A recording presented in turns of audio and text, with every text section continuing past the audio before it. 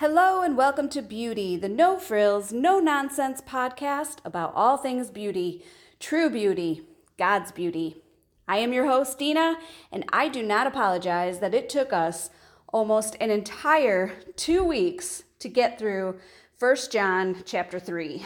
I could have shortened it, I know, but I didn't want to rush the rich lessons. So thank you for sticking with me as we have come to the final 2 verses in chapter 3 of 1 John. John has a lot to say to his readers, and we have a lot to learn. So let's dig in.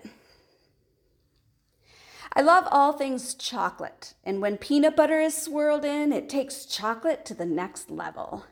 When I was younger, Mom used to have these splurge moments at the grocery store. And when I was with her in one of those moments, I fully took advantage of it and added a tub of chocolate peanut butter ice cream and a bottle of magic chocolate shell to the cart. I loved nothing more than squirting that chocolate on top of the ice cream, letting it harden, and then digging in. There's something terribly satisfying about cracking a hard shell of chocolate on top of a soft bowl of ice cream.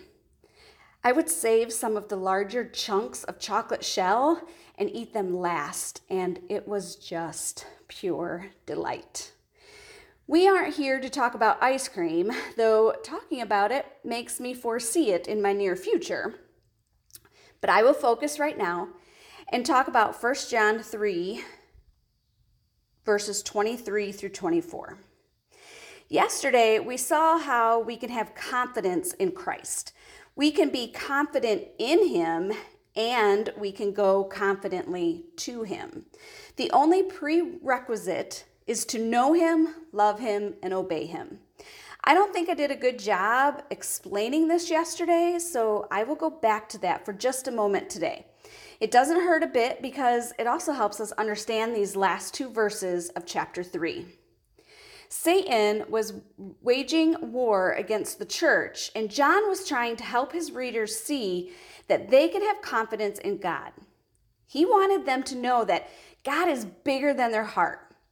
It is pleasing to God for us to go to Him in prayer, and He wants to give us that which we ask for because we keep His commandments. We have to remember the keep His commandments part. His commandments extend beyond love God and love others. Remember, we have to read Scripture as a whole. And the reason I encourage you to not only read Scripture, but also write it out, is so that you write Scripture on your heart, so that you can recall it and use it to connect the dots as you read and study and learn. Take a minute to flip your Bible to the left and read Matthew 16:24. It says this: "Then Jesus said to His disciples, 'Whoever wants to be my disciple must deny themselves and take up their cross and follow me.'" You should probably write that one down too. When we go to God, we can do so confidently and expectantly, but He won't give us the material things we desire because as children of God, we probably won't desire them since we've denied ourselves and all. Our prayers are powerful when they are focused on God, focused on His will, His kingdom, and His glory, and not our own. Verse 23 takes this further by spelling out 2 commandments: believe in Jesus and love one another. Believing in Jesus takes knowledge of who He is and trusting that He is who He says He is. I mean, how can we confidently go to a God we don't really know? When we accept Him as Lord and Savior of our life, we also accept what He would do with our life, which could be something radically different than we anticipated prior to knowing Him. Believing in Jesus takes a certain level of faith even before faith is nurtured and grown. So the first and greatest thing we can do is to have a simple faith in trusting Jesus. And before we can obey the next command, we must obey the first. This is one of those both and situations, not either or. It's really one command with 2 parts.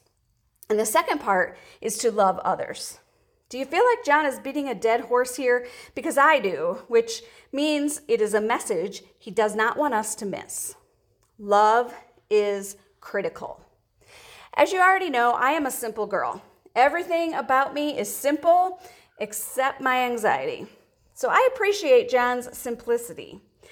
There are no long lists to consider, no complicated tasks to remember, no fear of forgetting, and no need for a post-it note reminder.